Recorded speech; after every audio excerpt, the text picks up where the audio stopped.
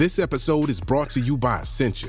A better you starts with better hydration. Essentia is on a mission to inspire people to do what matters most. Their proprietary ionization process transforms water from any source into ionized alkaline water, providing water that's 99.9% pure with a pH of 9.5 or higher. Essentia Overachieving H2O, the #1 ionized alkaline water. Shop now.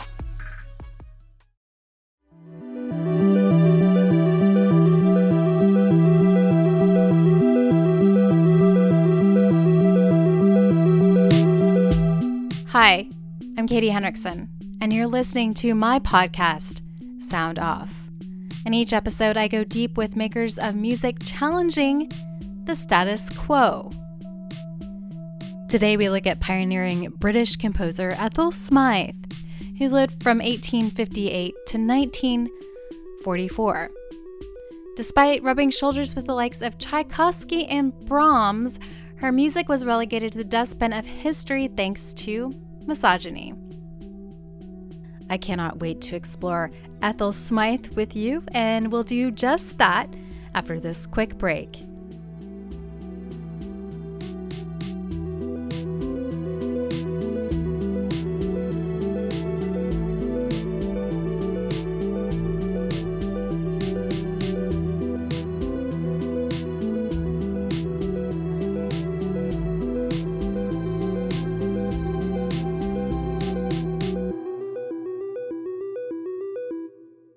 With Kizik hands-free shoes, motion sounds something like this.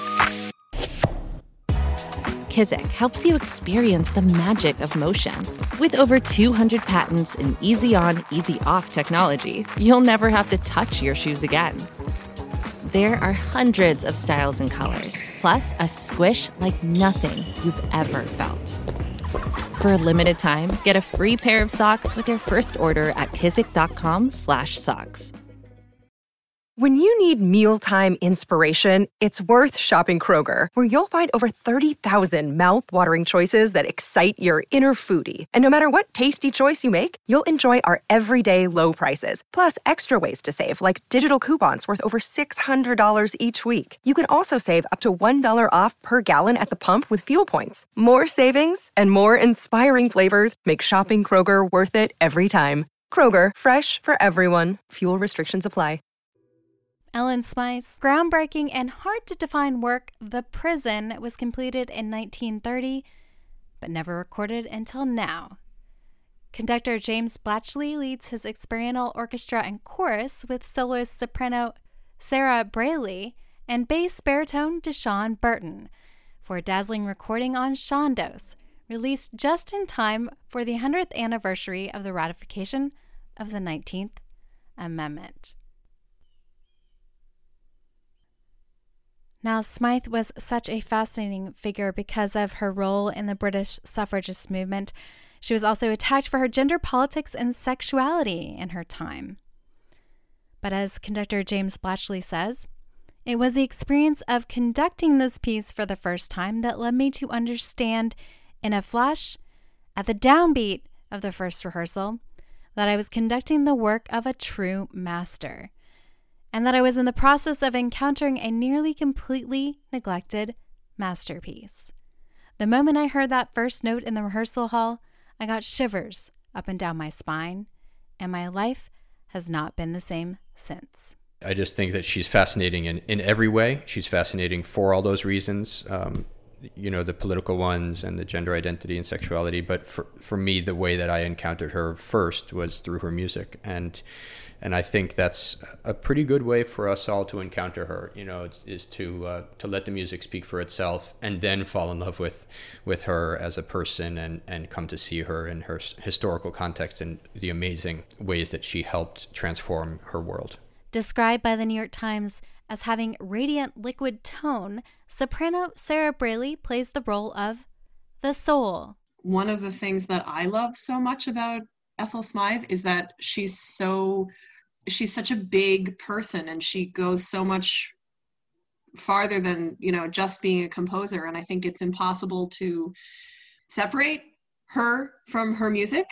She was a really committed suffragette and spent time in prison. There's a famous story about her. She wrote this, what's called March for Women, which became sort of the British suffrage anthem. And there's this famous story of her conducting it, the women in the prison courtyard singing it, and her conducting it through the bars of her prison cell with a toothbrush. Shout, shout, out with your song, cry with the wind, for the dawn is breaking. March, march, sweep you along, white rose our banner and hope is waiting. And that sort of like encapsulates who she was. She was an independent spirit and often the sole woman in what was very much a boys' club. And she didn't let that deter her. And I think the prison exemplifies that. It's just enormous in scope. You know, it's this huge sort of Mahlerian, Wagnerian orchestra and this beautiful chorus and these two really profound characters as the soloists. And I just find everything about her super inspiring, and it's been such a journey to get to know this piece and to bring it to the world.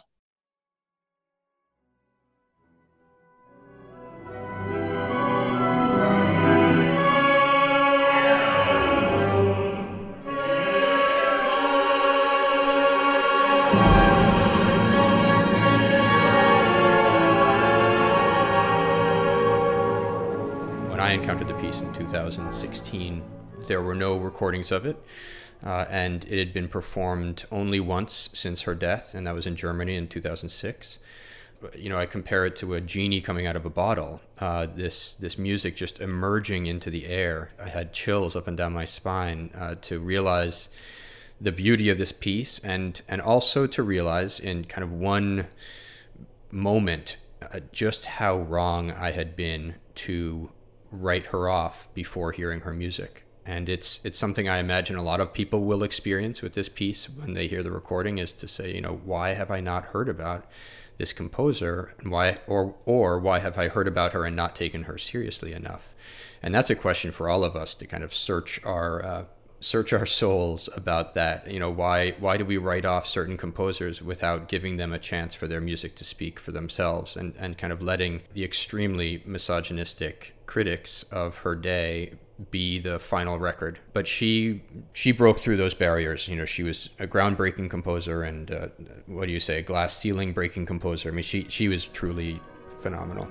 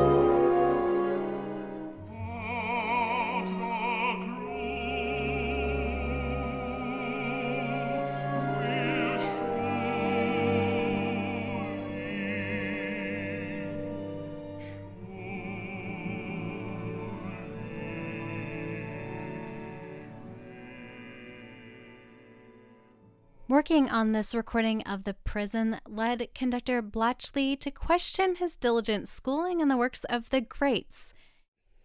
It's not that I didn't believe there was other great music out there. I just felt like that history had performed its Darwinian function, and that, you know, if I hadn't heard about it, then that was for a reason, and that the truly great music had all been encountered and we knew about it, right? If it was great, then I would have heard about it by now.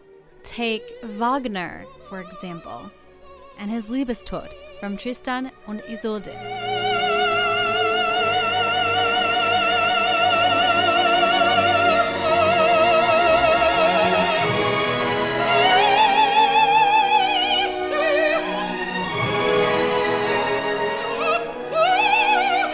The idea that something could be, ravishingly beautiful and incredibly deep and complex and worthy of all the same attention and devotion that the masterpieces would.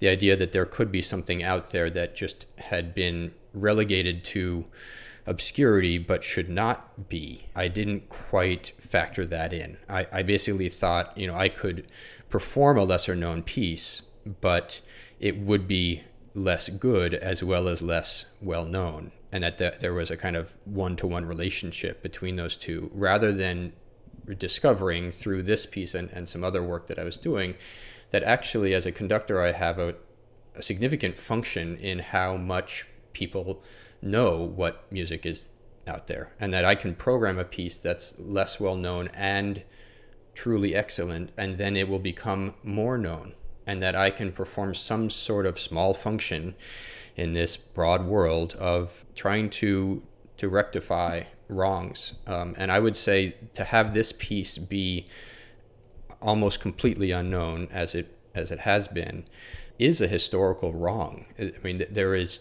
something unjust about that, because Smythe's music is getting more recognition. It's true. But even within that very modest renaissance of her music, this piece was never recorded. This piece has no global understanding of just how gorgeous it is, and just how powerful it is, and how it's in many ways, in my view, a summary of her career, and really the capstone of her compositional career. So it's vital that we know this piece. It's vital that we understand and know about Smythe in our understanding of music history in general.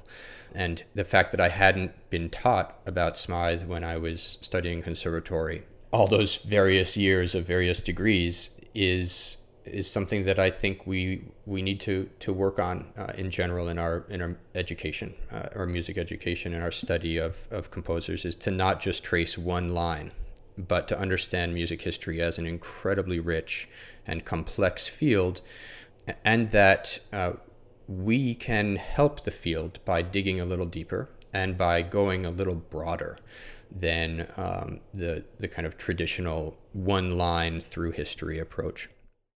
Bass baritone Deshawn Burton, who is also a member of the Grammy-winning and rule-breaking vocal ensemble Roomful of Teeth, sings the role of the prisoner.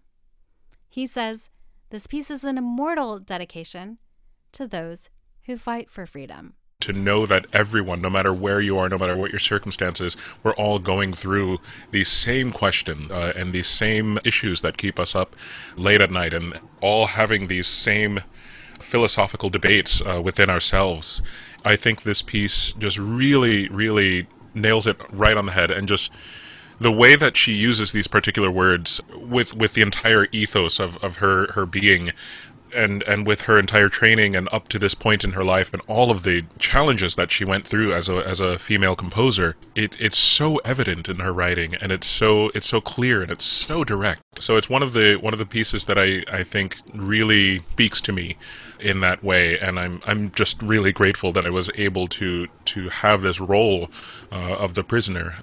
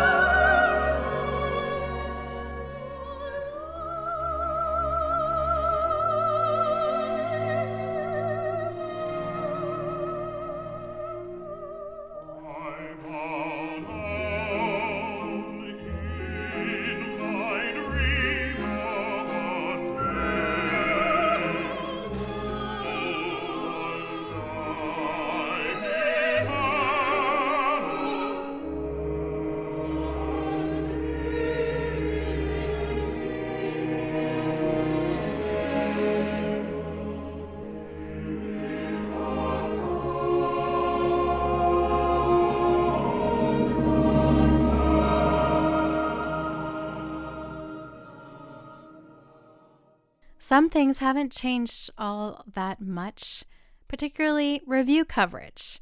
Now, I've been studying the way male critics write about women musicians and composers for a long time, and it holds true, especially in 1930. I read these reviews.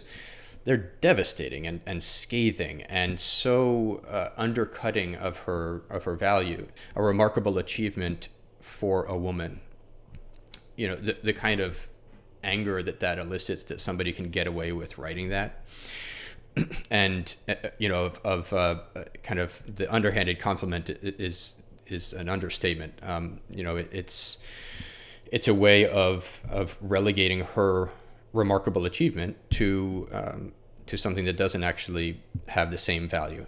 There's a lot in studying Smythe that can get our sense of righteous anger fully kindled. But then to me, there's this, what I keep coming back to is a sense of wonder about her sound world and her voice, which I am truly grateful to have singing through my head virtually at all times. This piece of music in particular has actually come to me at times of difficulty in the past 4 years, where the philosophy of the piece they're so intertwined, the philosophy and the piece, and the words will actually, you know, come to me at certain times, and I'll hear the music in my head, and it'll actually be, you know, I think performing its function, which is to bring Brewster's philosophy to life and to actually help us in our experience of being a human being in the world.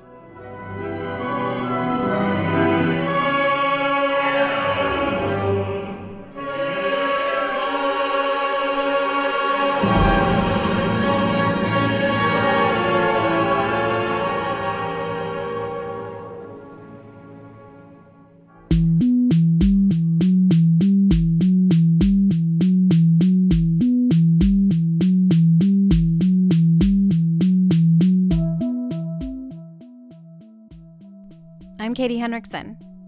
You've been listening to my podcast, Sound Off, which explores creativity at the intersection of art, music, and literature, to dig into what that work and the people making it tells us about art and life in the 21st century. Today we heard from conductor James Blatchley, who leads the experimental orchestra and chorus, as well as soloists Sarah Braley and Deshawn Burton, about the first ever recording of Ethel Smythe's phenomenal work, The Prison. That recording is out now on the Chandos label. Sound Off, solely produced by me, is part of the Critical Frequency Podcast Network. If you'd like to keep up with all things Sound Off, including receiving handpicked playlists and more, sign up for my Substack newsletter. That's at soundoff.substack.com. Until next time, I hope you continue resonating with that great force of music.